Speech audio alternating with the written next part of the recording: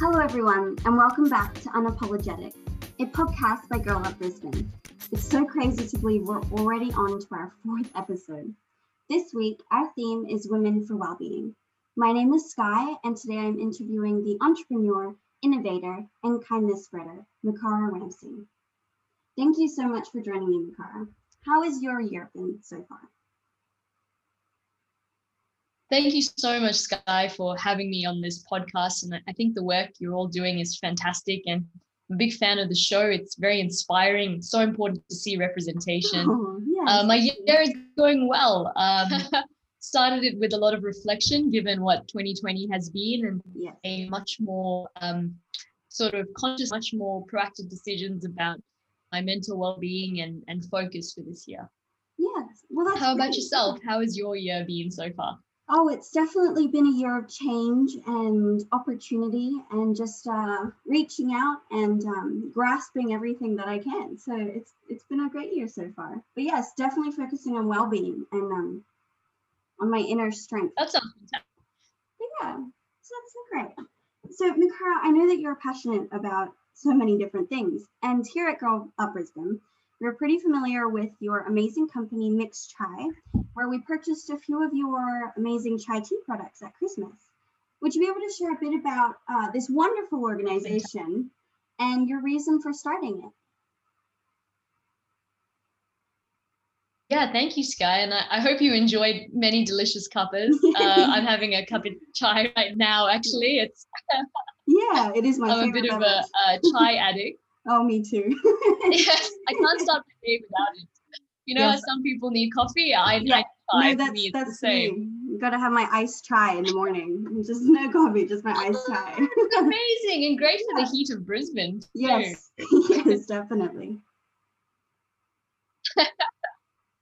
Well, tea is amazing, and I think for me,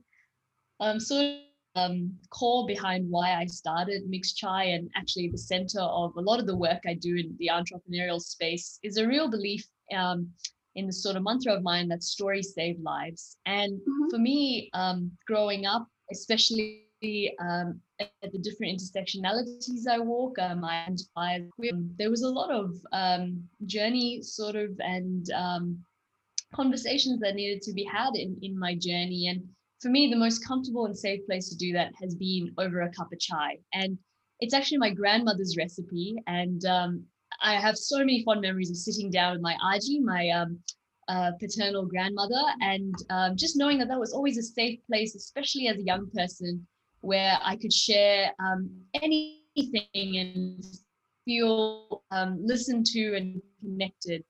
And I was particularly wanting to address the issue we face in Australia, where the biggest killer of people under 42 here is suicide. And I went to sort of had my years in a rural area in Albury-Wodonga, if anyone's from there.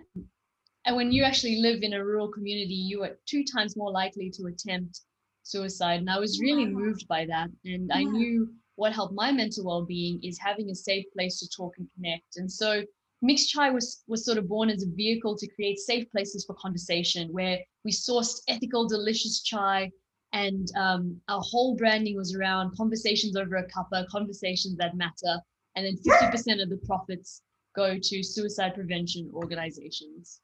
That's so beautiful. I love that. Yeah, that's amazing. And as well as founding Mixed Chai, you're also the founder of Ethnic LGBT, a beautiful website which offers support, education, and mentoring for culturally and linguistically diverse LGBT plus individuals.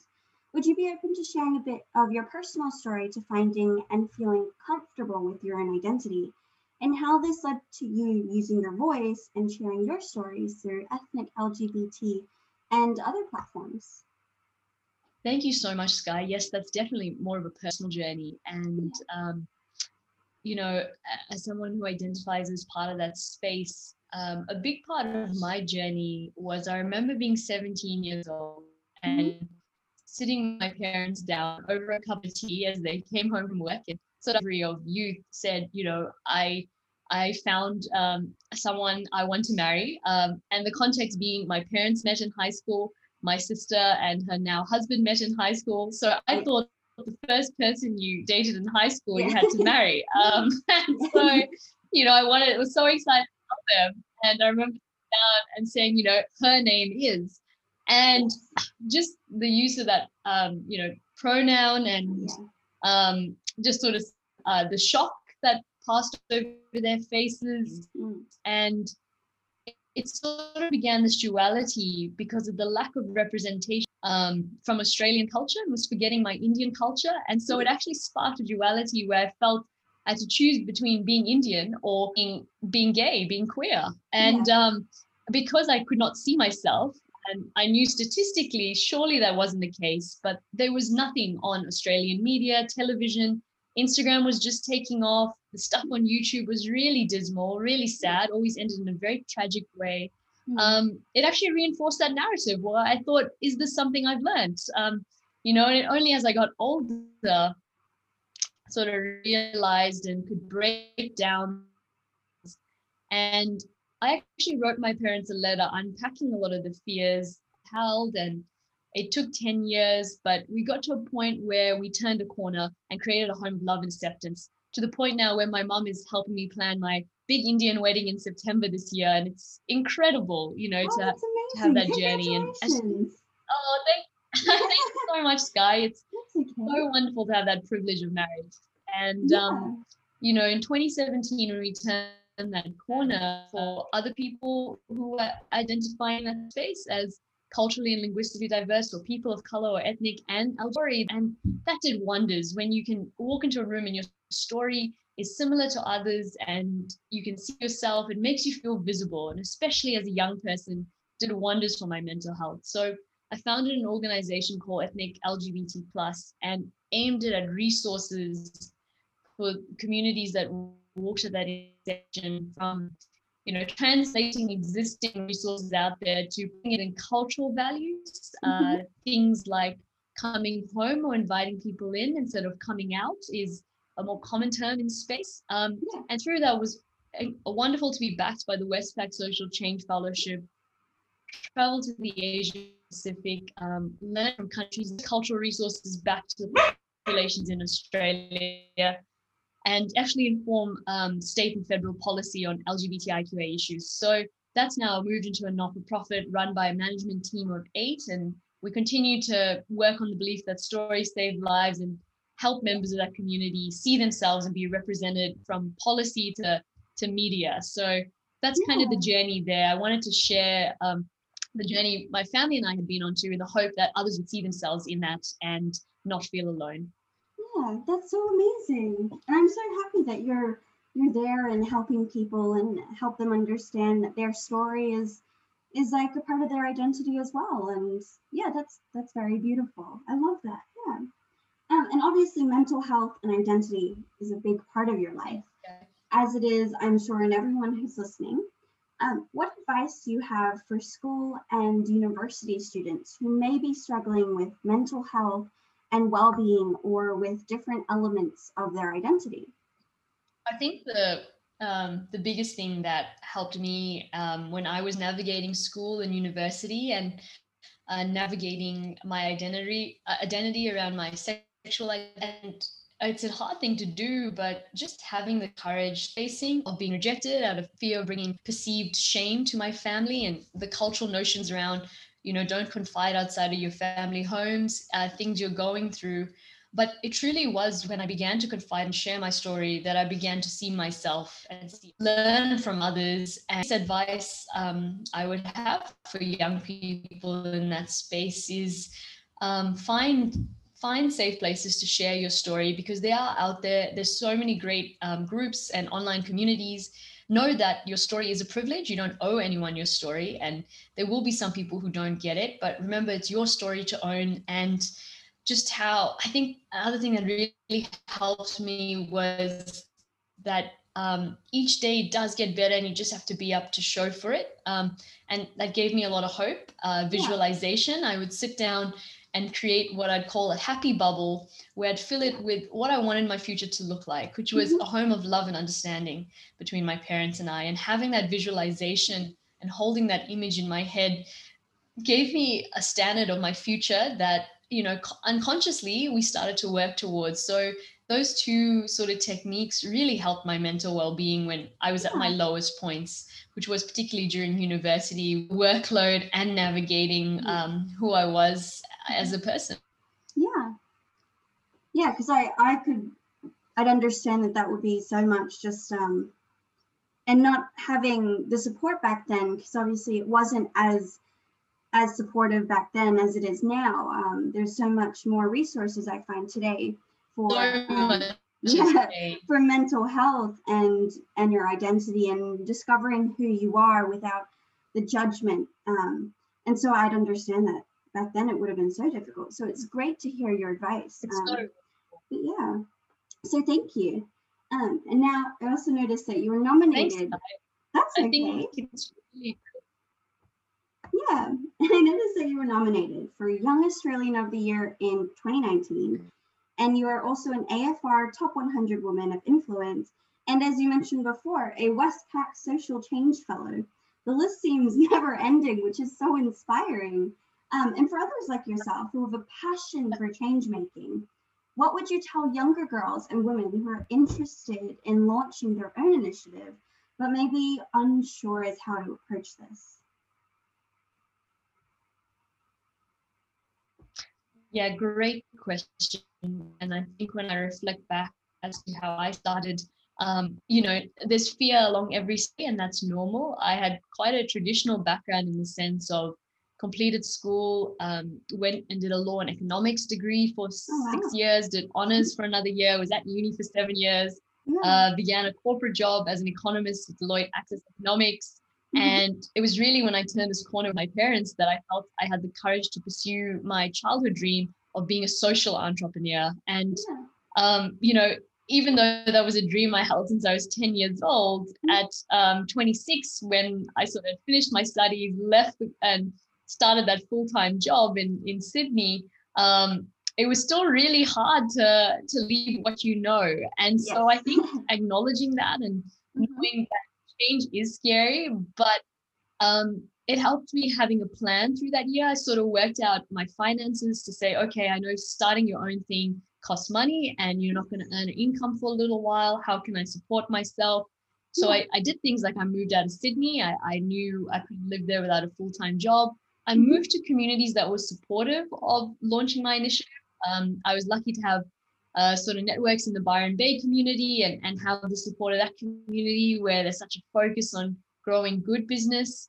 But the things, the mindset and the books that sort of helped me, I really recommend to young women and girls looking to launch their own business in particular. I really enjoyed the $100 Startup by Chris Guillebeau, where he makes the point that you only need 3 things to get a business off the ground. You can do that in a day. A product, meeting a need and helping people.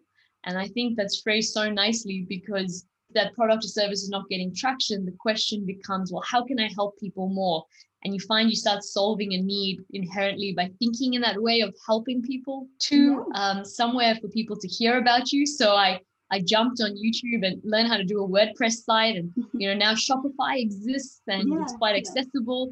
And 3, a way for people to pay you. So I got a free PayPal account, but through all these platforms that exist, you can create that free mechanism. And with these 3 things, that's how you can launch. So very tangible, practical steps. But the mindset around it took me a lot longer. And to be honest, it took me a good 6 to 7 months. And it wasn't until I enrolled in my incubator program with the Foundation for Young Australians, and I found a network of other people similar in age who were doing this.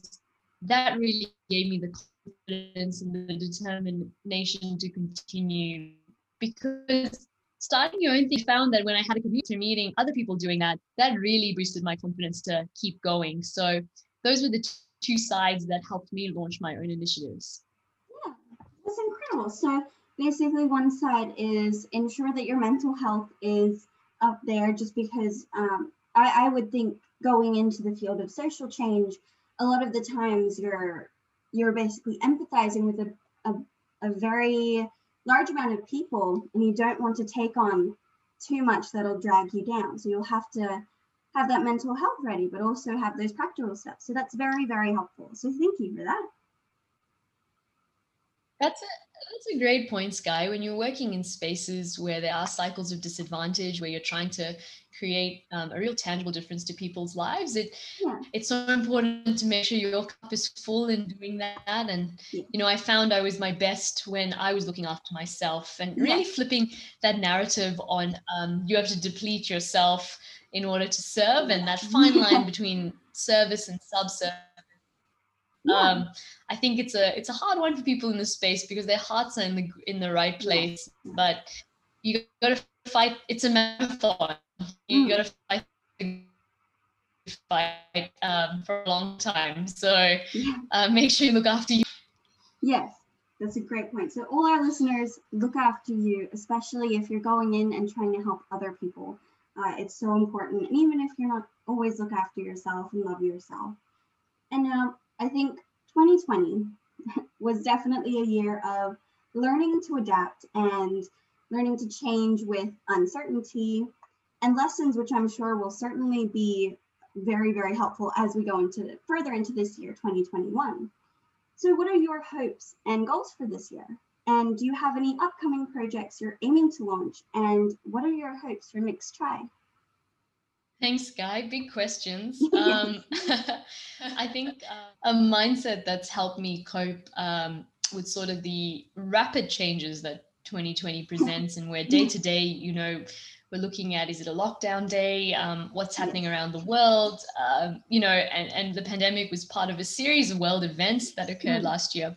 I really recommend to the listeners to look up a concept called anti-fragility.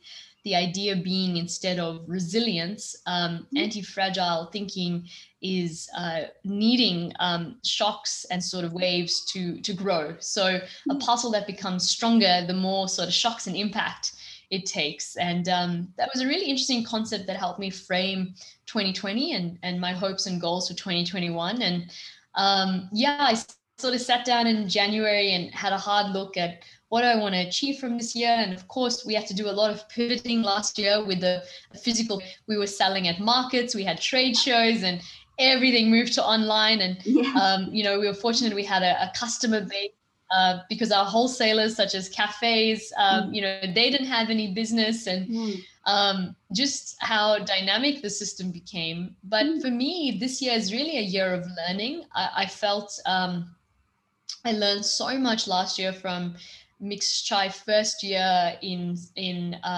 scalable operation, where we sort of put the processes in place and we're looking to actually go international. And at the start of last year, we were talking to tea suppliers around the world, and everything got put on hold. And for me, thanks so much, Sky. But for me, it's that learning of that next phase. And I've actually enrolled in some part-time courses at university again, and I'm doing some work for some other larger organizations to learn, all right, how do I take my business to the next level? So I'm really excited by this year. It'll be a big year of learning, and then a big year of wedding planning. So that's my 2021. That's so exciting. It's such a big year for you, and such an exciting year as well. I'm excited for you. Thank you, Sky. I love to look forward. You're welcome. And now, other than purchasing your chai products or contributing funds through Patreon to ethnic LGBT, are there any other ways our listeners could become more involved with Mixed Chai and or ethnic LGBT?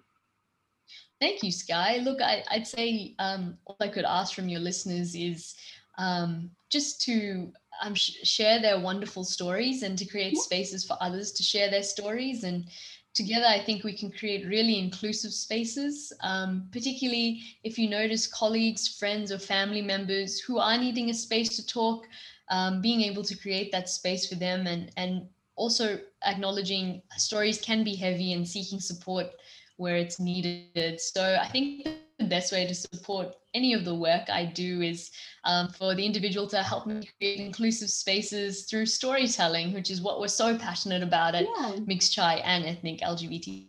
That's beautiful. Thank you so much for your time, Kara. It has been an honor to have you on our podcast. If you're interested in supporting the Kara, head to www.ethniclgbt.com and www.mixedtry.com for more information about her generous and extremely inspiring work. You can head to our Instagram page, Girl Up Brisbane, to see these details as well. It's been such a pleasure to have you here. Thank you so much, Sky. I so enjoyed starting off the morning, and thank you for listening to my story, and I hope it's of help to others as well. Oh yes, it will be. It was my pleasure. I'm inspired, and I can't wait to see where Mixed Try and Ethnic LGBT go. So thank you.